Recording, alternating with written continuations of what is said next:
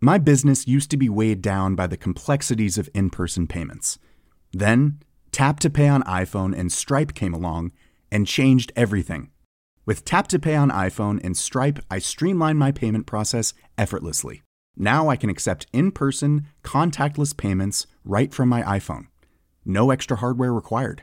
What's truly remarkable is how I can cater to all of my customers' payment preferences.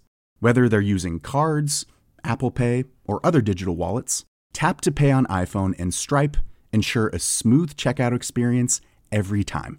And it's not just me. Stripe helps businesses of all sizes, from local markets to global retailers, scale quickly and stay agile. To learn how Tap to Pay on iPhone and Stripe can help grow your revenue and reach, visit stripe.com/tapiphone. I'm Sandra, and I'm just the professional your small business was looking for. But you didn't hire me because you didn't use LinkedIn Jobs. LinkedIn has professionals you can't find anywhere else, including those who aren't actively looking for a new job, but might be open to the perfect role, like me.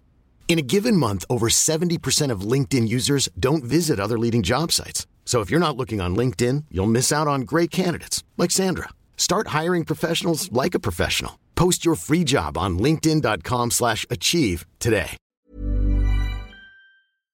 Episoden er sponsoreret af Fonden for Entreprenørskab.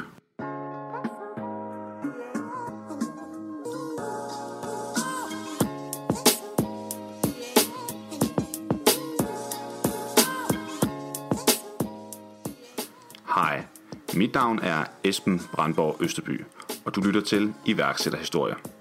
I denne episode gæster Oscar Junker som medvært. Oscar driver Comeback Curling, som er en podcast, hvor han sætter fokus på, hvad unge mennesker egentlig skal gøre med alle de muligheder, som står foran dem. Skal man tage et sabbatår? Tage en uddannelse? Eller skal man udleve sine drømme ved for eksempel at blive iværksætter? Her har han blandt andet interviewet Lars Tvede og Mads Fagerholt, som er to rigtig fede interviews, så vi kan varmt anbefale at give podcasten et lyt. Oscar interviewer i denne episode Alberta Simonsen og Simone Dahl Gustafsen, som allerede da de var 16 år gamle startede Unify Underwear. Det lå ikke helt i kortene, at det var iværksætterivejen, de skulle forfølge, men i dag er der intet andet, de heller ville. Jeg ønsker dig god fornøjelse med at høre deres historie. Rigtig god lytter.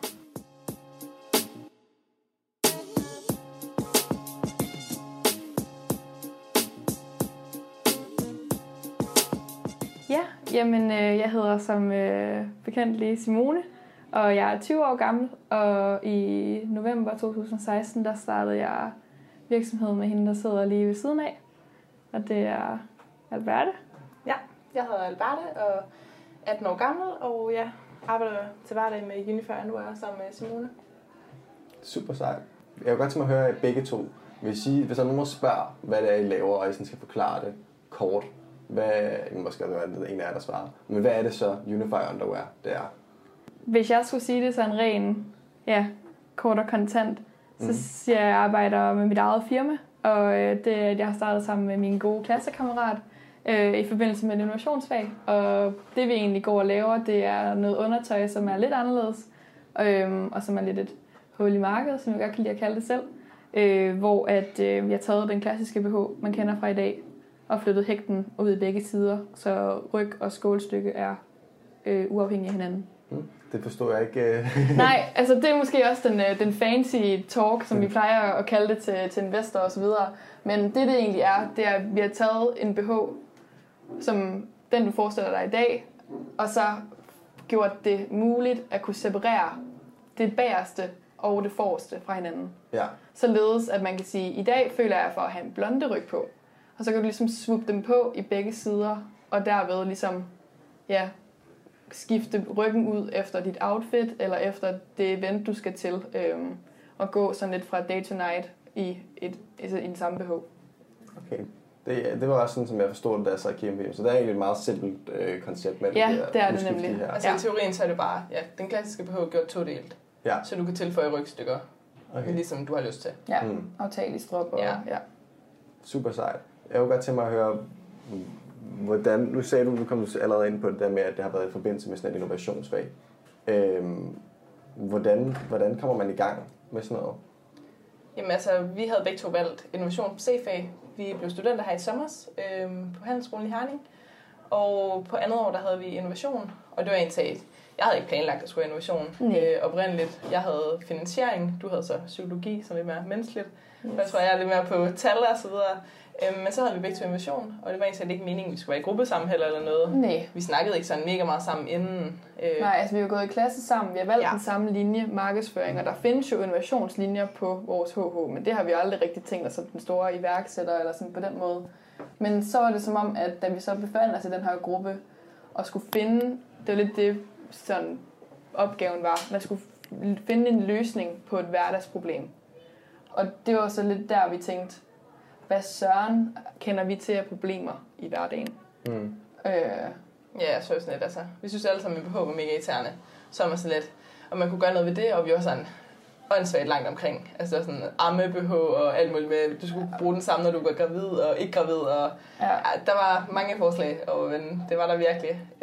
Ja, vi var mange idéer rundt omkring, inden vi ligesom fastlåste os på det koncept, vi ligesom står med nu, med den her todelte BH. Men ja, så da vi ligesom kom frem til ideen, så var vi nok begge to godt klar over, at det var i hvert fald noget, vi selv ville bruge, og noget, vi kunne se sådan en funktion i, som var altså sådan nyttig. Og så var vi jo til vores første konkurrence i november, der sådan en måned efter vi var startet. November 2016. Ja, helt tilbage. Det var så snart 2 år siden. Og der, ja, vi var på den der konkurrence, og vi havde egentlig ikke, vi var selvfølgelig gået op i det og så videre, og vi havde jo også fundet ud af, at vi synes, det var ret sjovt, og så gik det bare sindssygt godt til den konkurrence. Og sådan, der var folk, der kom hen til os, sådan, nej, hvor kan vi købe det, og så videre. Og så tror jeg, at vi sådan lidt... Det gik lidt op for os. Vi skulle pitch foran en masse dommere. Nogen, der har også været med til at starte Fonden for Entreprenørskab. Og så endte vi med at vinde 25.000. Et mikrolegat til konkurrencen imod adskillige universitetsstuderende med videre. Og det var jo lidt et chok for os, hvor vi tænkte, hold da op, vi er ikke de eneste, der kan se den her, se nyttigheden i den her funktion og det her produkt.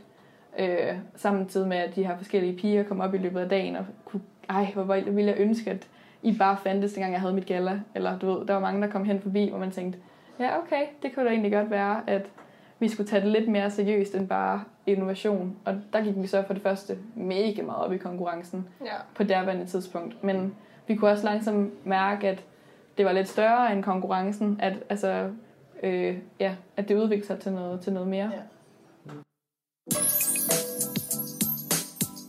Fonden for Entreprenørskab uddeler hvert år i gennemsnit 70 iværksætterlegater, også kaldet mikrolegater, til studerende med en god idé. Et mikrolegat er enten på 25.000 eller 50.000 kroner, og kan være med til at gøre en forskel for studerende og deres startup. Vil du vide mere om, hvordan du søger mikrolegater, eller se hvem der tidligere har modtaget en mikrolegat, så gå ind på mikrolegat.ffe-je.dk. Også et spørgsmål, jeg altid plejer at stille lige meget, om det er iværksætterpodcast, jeg vil lave, eller om det er podcasten generelt med folks liv. Og det er det der med, hvornår der ligesom er det her punkt.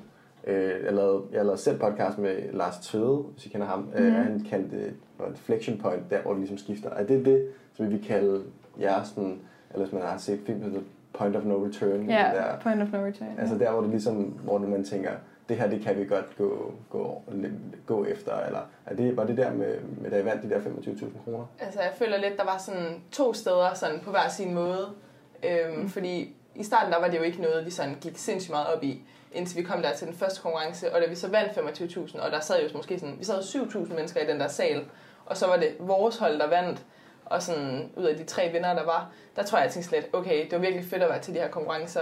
Så det gjorde sådan, at de efterfølgende konkurrencer gik vi sindssygt meget op i, og vi virkelig sådan forberedte os, og vi sådan gik virkelig meget op i det. Og det var sådan mere på sådan konkurrenceplanen, men jeg tror, der hvor jeg sådan tænkte, okay, det kan virkelig blive sådan til en virksomhed, og det er noget, man gerne vil. Kan jeg vide om det samme øjeblik, som jeg tænker, det er? Det er sådan, vores nuværende investor, Peter Sandberg, der er sådan, de havde lige fået LinkedIn, det havde vi fået at vide, men det skal I oprette i løbet af det her innovationsfag, sådan at de kan connecte med de der dommer og sådan noget. Præcis. Og så var vi sådan, der er en, der har skrevet til os på LinkedIn, og vi var sådan, hvad fanden er LinkedIn? Altså sådan, vi havde jo ikke brugt det, vi havde jo bare en profil. Så havde Peter så skrevet til os, at han gerne ville have vores forretningsplan og læse det og sådan noget.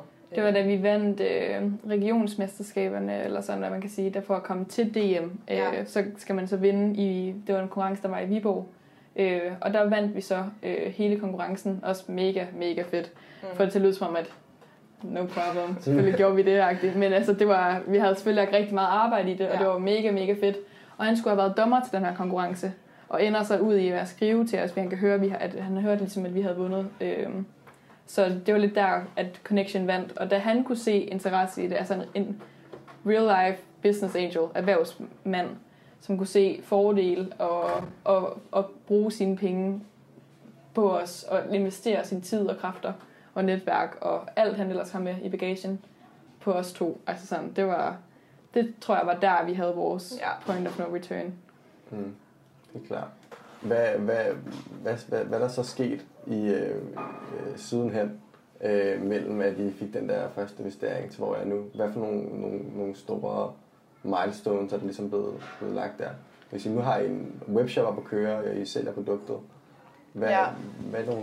Altså, jeg føler sådan lidt, det var sådan, det fedeste, det har jo selvfølgelig været, da sådan hele, vores første vareleverance kom hjem, og man sådan så det hele, og sådan, det er vores produkter, og det er sådan, det er ikke bare prøver, der er kommet hjem nu. Nu er det sådan, det hele står her, og vi sådan kunne tage fat i det, og hele kollektionen var hjemme. Ja. Og så selvfølgelig den dag, vi lancerede her. Den 11. juni. Siden, ja. Det var sådan virkelig fedt, at man endelig kunne lægge den ud på nettet. Vi havde jo så der arbejdet i måneder sammen med Simon, som sådan lidt af vores tredje daglige driftspartner. Da vi havde sat og arbejdet med det i rigtig lang tid. Og da man sådan endelig kunne lancere det, og sådan, nu er det nu. Det synes jeg sådan, det var nok det største. Ja, altså jeg tror lidt for mig, der var det nok, da vi fik produktet sådan, altså da vi stod med det endelige produkt. Ikke så meget med, at det var kommet hjem med hele leverancen, men vi har haft en rigtig, rigtig lang proces i forhold til, det er jo et produkt, der ikke eksisterer på nuværende tidspunkt. I hvert fald ikke, altså det eksisterer ikke på det danske marked, og det er ikke noget, jeg rigtig har set før. Så vi skulle ligesom komme på en måde og få det til at passe med, at folk kan få sig selv til at prøve at købe det og prøve det her lidt nye undertøjskoncept. Så det skulle passe i mål med det, folk kender i dag. Så når de tænker, jeg bruger en C75, jeg bestiller en C75, så skal en C75 også passe. Og hele den her proces, den er ualmindelig svær. Og især fordi, at selvom man har et måske et lille drive, eller man har et stort drive forhåbentlig, og ligesom en idé, så kræver det også bare rigtig meget tålmodighed og være procesorienteret for ligesom at kunne nå derhen. Så da vi stod og har været til fået forskellige prøver fra Brasilien og haft en konstruktør og hvad vi ellers har været igennem, så stod og sagde, nu passer den på alle størrelser. Nu virker konceptet. Nu står vi med et færdigt produkt. Ja. Det var lidt mere der, hvor i hvert fald jeg har tænkt sådan, hold da op, vi har virkelig fået teori ind til praksis, eller ideen fuldført. Og det var det, jeg virkelig kan sådan se tilbage på med et smil, føler jeg. Det var nice. Det er jeg godt forstå.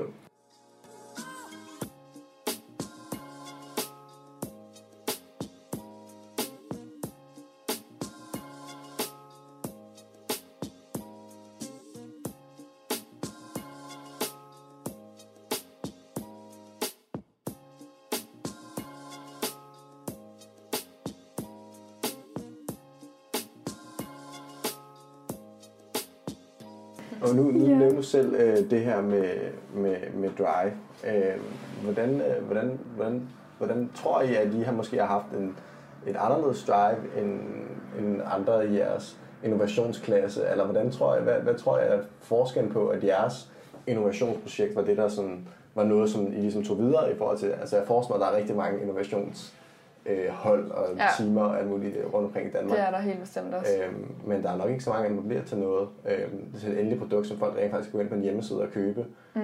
Jeg tror, det var sådan lidt en blanding af flere ting. Der var selvfølgelig noget med vores innovationsprodukt her. Det var rimelig let, ikke misforstå. Vi havde mega meget bøvl med at få det til at passe, men det var noget, man rent faktisk kunne lave. Altså, der var nogle andre, som havde sådan noget med leje en campingvogn i hele Danmark. Altså sådan, det er jo ikke noget, man bare lige gør fra den ene dag til den anden. Ja. Altså, det jo kræver et kæmpe setup, og du skal jo have mega meget kapital for at kunne købe en masse campingvogne og sætte rundt. Altså sådan, vores var sådan rimelig sådan realistisk og realiserbart Det tror jeg sådan var den ene del af det. Jeg tror også, realiserbart var mega afgørende. Der var også rigtig mange, der lavede en app.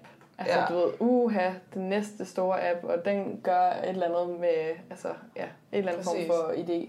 Sådan bare, det var meget sådan, alle dem, der havde en app, blandede sådan lidt ind i mængden. Altså, vi havde det her med, at vi kunne vise et fysisk produkt, når vi var ude til konkurrencerne, og vi havde sådan noget, som rent faktisk kunne lykkes, og sådan ligesom få et produkt ud på markedet med. Men jeg tror så også, det var det her med, at vi begge to er meget sådan perfektionistiske, går op i skole, tager tingene seriøst, går ind i det 100%, hvor der var mange, der sådan, altså ikke for at sige, at der var mange, der sådan slækkede på det, fordi alle gik rigtig meget op i konkurrencerne, men som ikke havde det der overskud til sådan ligesom at tage det skridtet videre. Og så var vi jo også heldige, at vi fik en mulighed for det, i og med at Peter og Christian så interesse i det og sådan noget. Så det var faktisk, altså man skulle måske tænke, at hvis man skulle lave det allernyeste smarte produkt, at det skulle blive en succes, så skulle det være noget med teknologi, eller noget med programmering, eller noget med... Ja. Men faktisk så er det fordi, at de har lavet, mener I, at en af grundene til, at I selv har haft succes, at det er fordi, at I har taget sådan et traditionelt produkt, et fysisk produkt.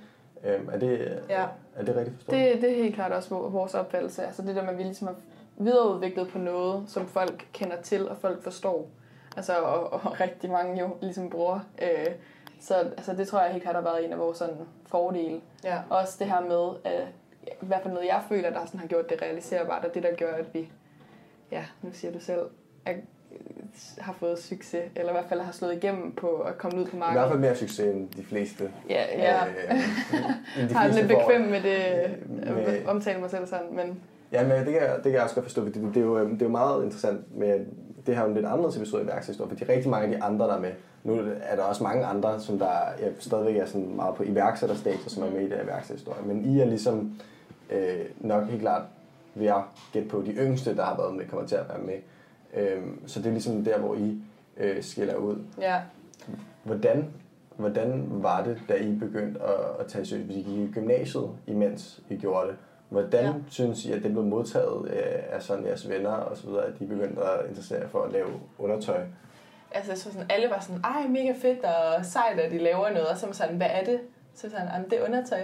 Og så alle sådan lidt, nå, ja, okay, og hvad kan man lige lave med det? Og sådan noget. Ja. Og fordi jeg var jo kun 17, da det startede, så bare da vi sådan skulle lave hele virksomhedsstrukturen og ejeraftaler og sådan noget, altså jeg kunne jo ikke engang komme i bestyrelsen eller noget, for jeg var jo ikke 18, altså jeg var ikke engang myndig, sådan, jeg kunne ingenting, og det var dig, der var nødt til at gøre det hele, og sådan noget. Fordi Peter og Christian var sådan, men de har aldrig arbejdet med nogen, der var så unge, at de ikke engang kunne blive en del af bestyrelsen og sådan noget. Og sådan, nej, det var lidt besværligt, men jeg synes, folk har taget sådan ret godt imod det. Det synes jeg også, og jeg tror også, at folk har bare sådan lidt, er det rigtigt? Altså, really? Altså, når folk er sådan helt holdt op, altså lidt imponeret eller forbavset over, at når jeg sidst jeg snakkede med dig, så var det bare en eller anden konkurrence, I var til. Altså, der sker virkelig noget sådan i den der proces, altså, hvor man lige pludselig bare står over for det og tænker, jeg kunne ikke forestille mig at lave andet i mit sabbatår. Altså, jeg kunne slet ikke forestille mig, hvis jeg skulle have et 8-16 job, eller hvis jeg skulle til udlandet, eller noget som helst. Det er det eneste, jeg egentlig har lyst til at lave. Det er det her sammen med Alberte. Jeg tror også sådan lidt, at altså, nu er det jo også bare blevet sådan en ting, at uanset hvad man møder, så er det sådan, hvordan går det med det? Og sådan, altså, jeg synes virkelig, at folk har været gode til at bakke op omkring det. Helt bestemt. Og så også bare, vi gik jo i klasse med en masse, som også selv arbejdede med innovationsprojekter og sådan noget, som også var med i konkurrencerne, og hvor sådan, hvad kan man sige, sådan største konkurrenter fra skolen gik ind i den anden klasse, og de havde innovation sådan decideret, men de havde jo så også en app og noget tabletværk. Ja. For deres produkt var også virkelig godt. Ja, virkelig. De var også dem, der løb afsted med DM-prisen. Men det var sådan noget med til demente, og man skulle lave noget, altså der krævede noget kognitiv træning, og det kræver jo mange års, altså sådan forskning, som bare for at vende tilbage til det der med, at jeg tror, det er derfor, vi også har haft held med ligesom at kunne komme ud med et produkt, og ligesom sådan lancere et rigtigt produkt og starte en virksomhed.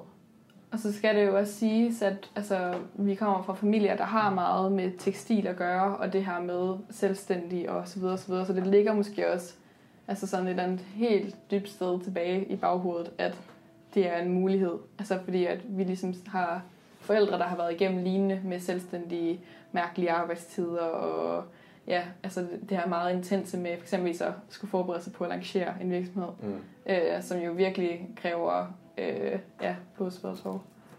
Ja. Så der, altså nu sagde du også tidligere, at det var ikke fordi, at I tænkte på jer selv som iværksætter, eller tænkte, at det var måske bare en drøm, men har der alligevel været noget op til, at de lancerede det? Altså var der aldrig noget, I tænkte på, at jeg kunne godt tænke mig at blive selvstændig, eller det virker spændende, eller Jo, altså helt bestemt. Sådan, jeg synes, at det lyder da mega spændende, også altså ikke sådan det der med, at man er sin egen chef, det er jo ikke så meget det, men det der med, at man har noget, som man sådan virkelig er inde over, og hvor det er, det sådan er mig og Simone og Simon og sådan, og sammen, der ligesom træffer beslutningerne, og at sådan ikke bare, du er på en eller anden arbejdsplads, hvor det er, at der er nogen over dig, som lige skal godkende alt, hvad du laver og sådan noget, men at man ligesom selv er ansvarlig for at skabe noget salg, skabe noget trafik og få nogle besøgende på hjemmesiden. Det er med, at det er vores initiativer og alt, hvad vi gør, som ligesom har effekt på salget. Ja. Jeg vil godt tænke mig at høre lidt mere om, hvad I hver især, hvad jeres hver især rolle ligesom er i virksomheden. Hvordan jeres hverdag ligesom ser ud. Vi starter med dig, Albert.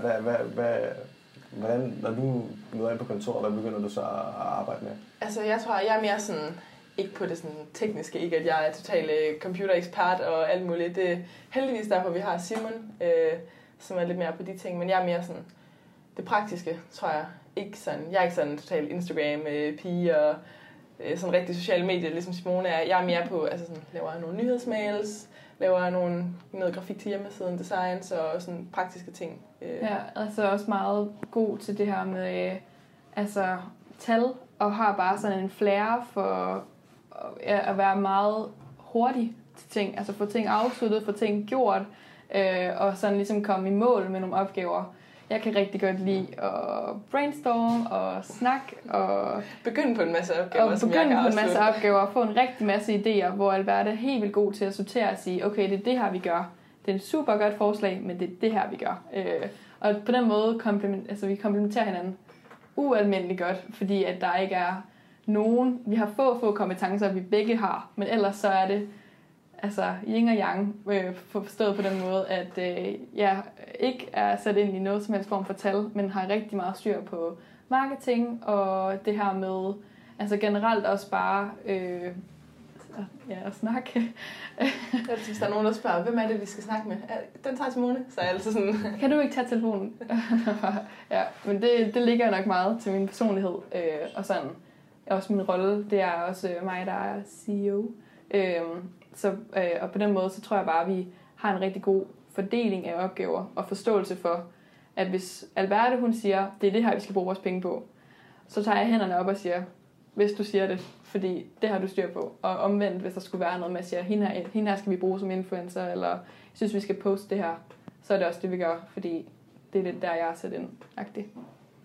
Det lyder da som om, at det er en af grundene til, at I måske har kunnet være succesfulde med det, fordi at det ikke kun altså innovationstingen, så er det måske mange, der er hurtige og ude at få idéer, men det er også ud som om, at Alberte virkelig har hjulpet med at få tingene i mål. Helt bestemt. Det vil være en skam at sige andet. Og jeg tror også, at som jeg skulle til at sige før, at generelt bare det her med at have et godt team, det tror jeg, at folk undervurderer, hvor vigtigt det er for en virksomhed. Man kan altid, altså rigtig mange lægger fokus på at have en god idé, eller have et drive, eller et eller andet bestemt, men hvis man ikke har det perfekte setup, altså teammæssigt, så tror jeg bare, at der på mange punkter vil komme et eller andet punkt, hvor man ikke rigtig kan komme igennem en stor opgave, eller har et eller andet problemstilling, man ikke rigtig kan løse, hvor jeg føler virkelig, at de to investorer, vi har fået, Christian Bjerg Kusker og Peter Sandberg, altså ligesom, at de to sammen har rigtig meget erfaring og netværk, og kommer med nogle virkelig, virkelig gode sådan do's and don'ts, men samtidig også os to, som ligesom har hele den her historie med ideen, og også kommer med selve sådan, vi er jo en del af den målgruppe, vi sælger til, og altså sådan, har bare stor forståelse for selve produktet, og hvem vi gerne vil appellere til. Vi havde et kæmpe hul i produktionen. Det arbejdede vi virkelig meget på, sådan at finde en, hvor vi så, jeg tror, Peter, som er investor der er ikke et menneske, han ikke kender i Danmark, så han skrev på LinkedIn, sådan, om der var nogen, der havde forbindelse til producenter. Så fandt vi så, vi søgte mange, men vi fandt så Simon Larsen fra Aalborg, som også ejer nogle af de virksomheder nu, som vi virkelig heller ikke kunne have klaret det uden. Altså sådan, han kan snakke flydende portugisisk og har alt med producenten, hvilket jo var alt, hvad vi manglede. Men så oven i det, der er han bare sindssygt god med alt. Google AdWords og Facebook-annoncer, og han kan programmere. Altså, IT-hjemmesiden og altså setup generelt. Uden Simon, der havde det fandme været svært. Altså, fordi, det er ikke fordi, jeg ikke godt kunne lave en hjemmeside. Det kunne jeg til nøds godt. Altså sådan, jeg kunne finde ud af det. Jeg kunne sådan til behov. Men sådan alle de der ekstra ting, sådan lige nice to have, og generelt altså, at få den perfekte opsætning, det har virkelig været guld værd at have. Så jeg føler sådan, Christian med hans baggrund med webshops og var sådan en af de første e-commerce platforme i Danmark. Ja, har med til at starte StylePit. Ja, så har det bare virkelig været perfekt. Vi har ikke rigtig manglet noget. Vi har været 5 personer, som vi kunne ikke bruge en ekstra, men vi kunne heller ikke undvære nogen af os. Sådan, det føler jeg virkelig, vi har været heldige med. Ja.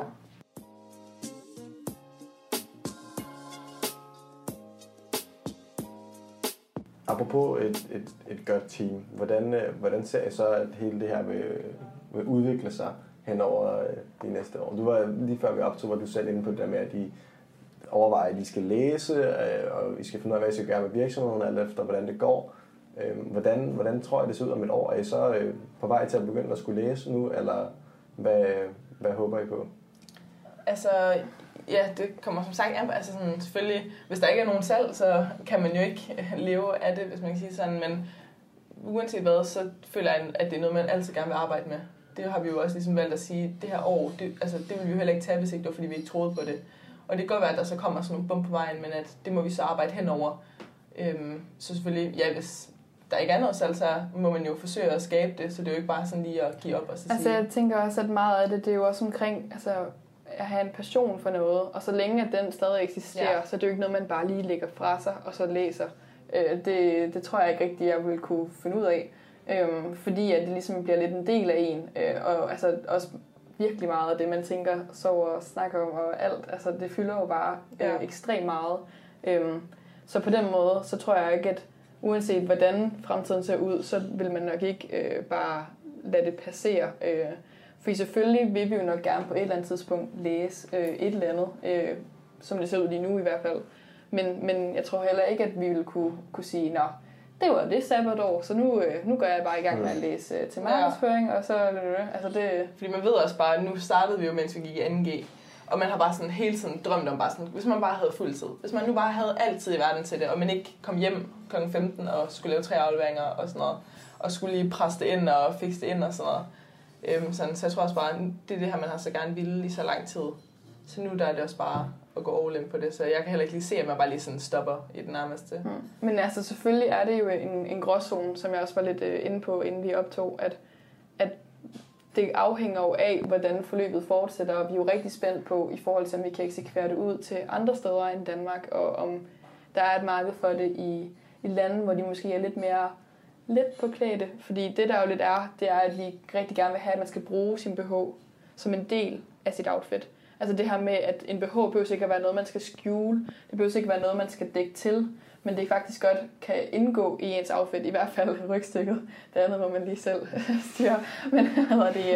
Men altså det her med, at man ligesom kan bruge de forskellige farver, designs, blonde, net, whatever, i sit outfit, og ligesom få det komplementeret med en kjole, der har en åben ryg, eller med noget, der er off-shoulder, eller hvad man nu ellers har lyst til.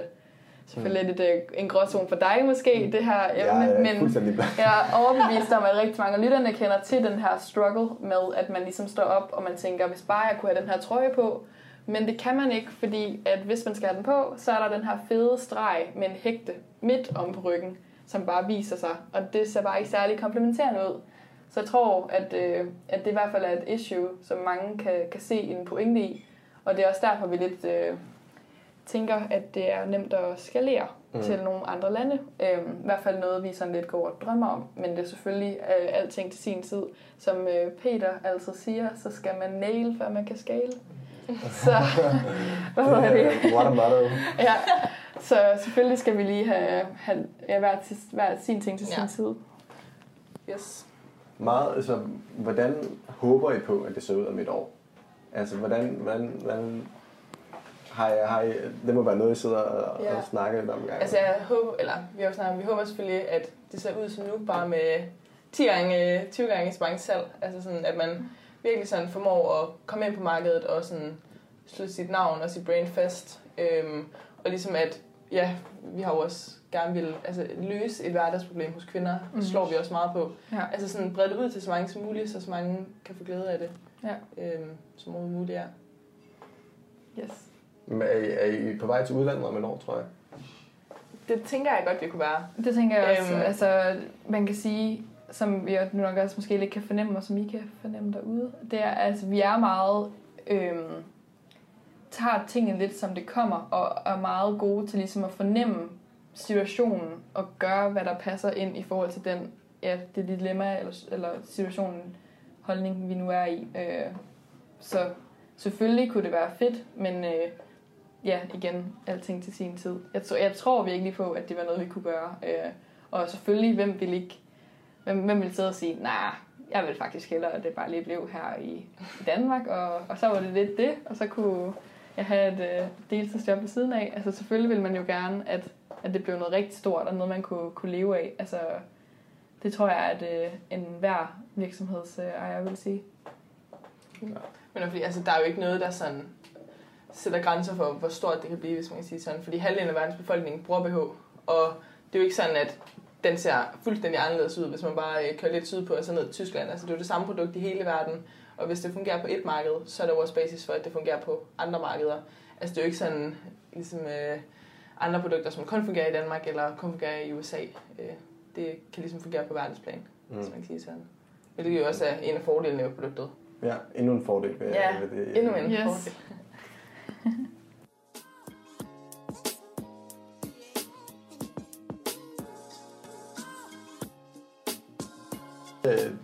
Noget, som jeg bruger min egen podcast meget til, og som jeg også kan kunne tænke mig at proppe ind i den her iværksætterhistorie-episode.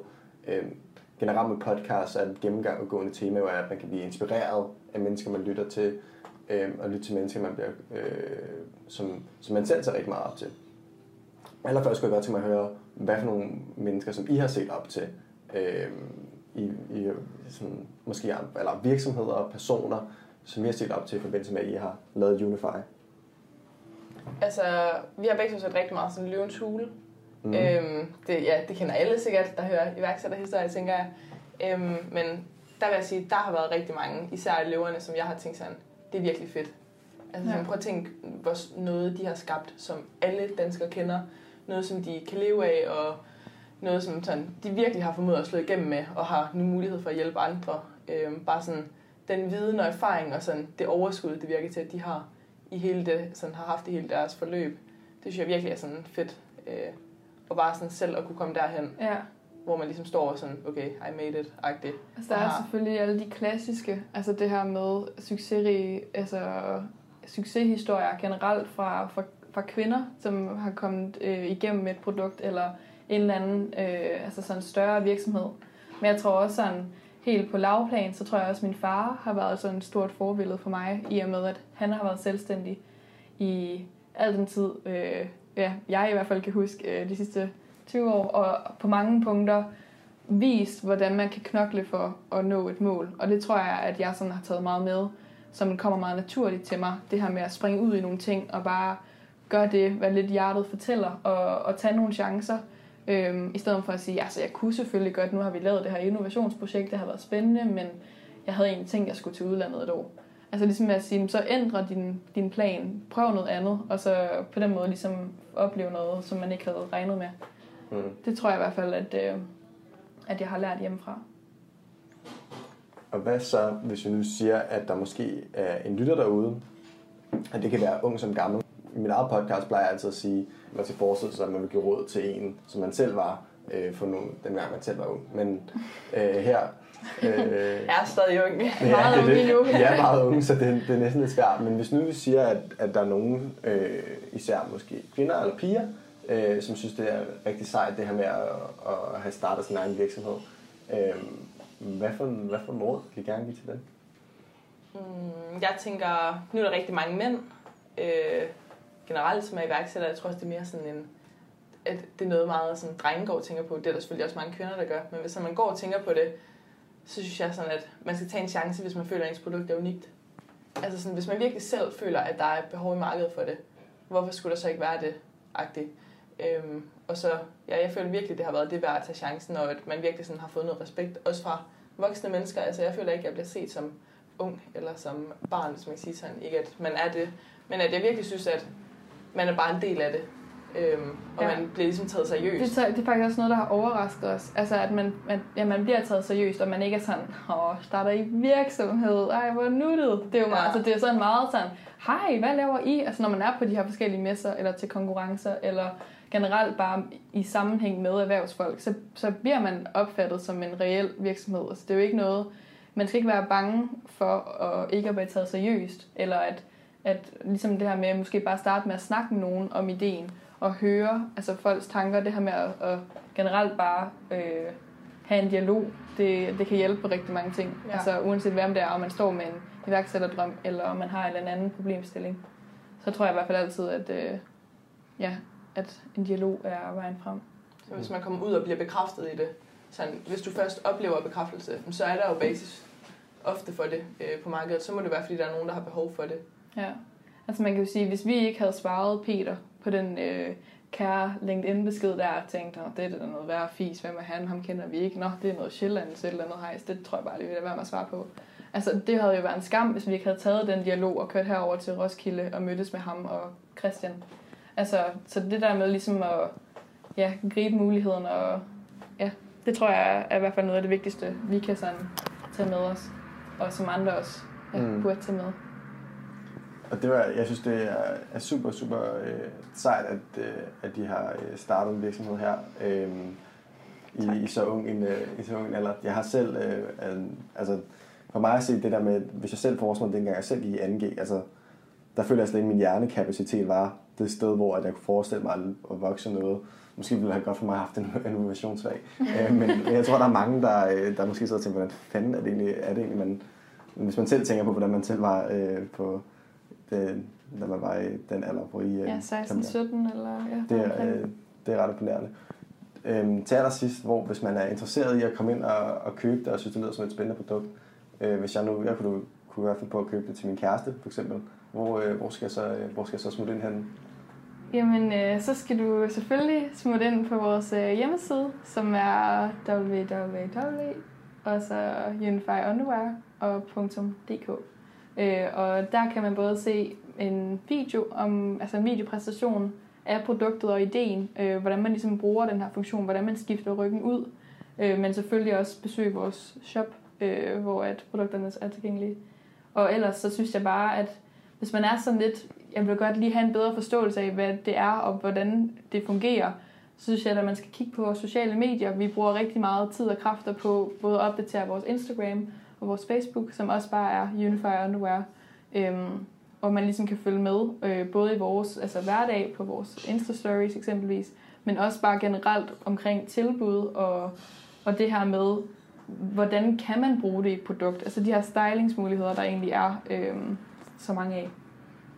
Ja. Yeah. Mega sejt. Bare lige for at lave en lille smule promo. Jeg synes også, det er rigtig vigtigt for det med, at jeg har selv været energibøj, og vi er virkelig dygtige til at bruge sociale medier og være med. Og det er ligesom måske en af fordelene ved, at I er præcis. Så unge, ja. Man kan så virkelig sætte sig ind i, hvad målgruppen tænker, fordi men dybest set selv er en del af målgruppen. Altså, det var også lidt det, der har været i processen, der med at tænke, okay, hvilket slags opslag vil jeg tænke? Hvad er det? Det skal jeg lige trykke på. Det har jeg lige nødt til at læse mere om. Det er jeg lige nødt til at google. Alle de her tanker, der egentlig popper op. Altså, vi kender jo alle sammen i dag cookies og hvad vi ellers har altså på diverse platforme, hvor man støder på noget, og man tænker, det gad man egentlig godt have læst mere om, eller hvorfor vidste jeg ikke, hvad det var i forvejen. Og så skaber man ligesom den her interesse. Så i og med, at hvis man kender den problemstilling, så kan man jo også som virksomhedsejer ligesom sige, hvad vil vi falde for, og hvordan kan vi blive fristet til at høre mere. Og det er jo også det, der er vigtigt altså i en virksomhed. Det er ligesom at få kunden til at forstå værdien ved produktet. Fordi at, er der ikke noget af det, der har værdi, synes jeg ikke. Hvis ikke kunden kan se fordelen i det, og tænke, det vil jeg gerne have. Jeg synes, I får det til at lyde super, super simpelt at blive iværksætter og lave et produkt, som man ikke har set før, og så videre. I får det simpelthen til at lyde så let. Og med det vil jeg gerne sige tusind tak, fordi at I gad snakke med mig og fortælle jeres iværksætterhistorie her på podcasten.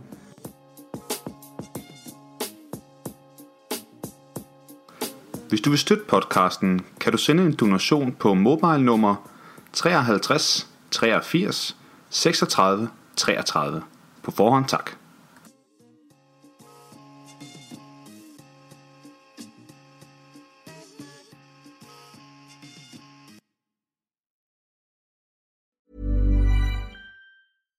My business used to be weighed down by the complexities of in-person payments. Then, Tap to Pay on iPhone and Stripe came along and changed everything. With Tap to Pay on iPhone and Stripe, I streamlined my payment process effortlessly. Now I can accept in-person, contactless payments right from my iPhone. No extra hardware required. What's truly remarkable is how I can cater to all of my customers' payment preferences. Whether they're using cards, Apple Pay, or other digital wallets, Tap to Pay on iPhone and Stripe ensure a smooth checkout experience every time. And it's not just me. Stripe helps businesses of all sizes, from local markets to global retailers, scale quickly and stay agile. To learn how Tap to Pay on iPhone and Stripe can help grow your revenue and reach, visit stripe.com/tapiphone.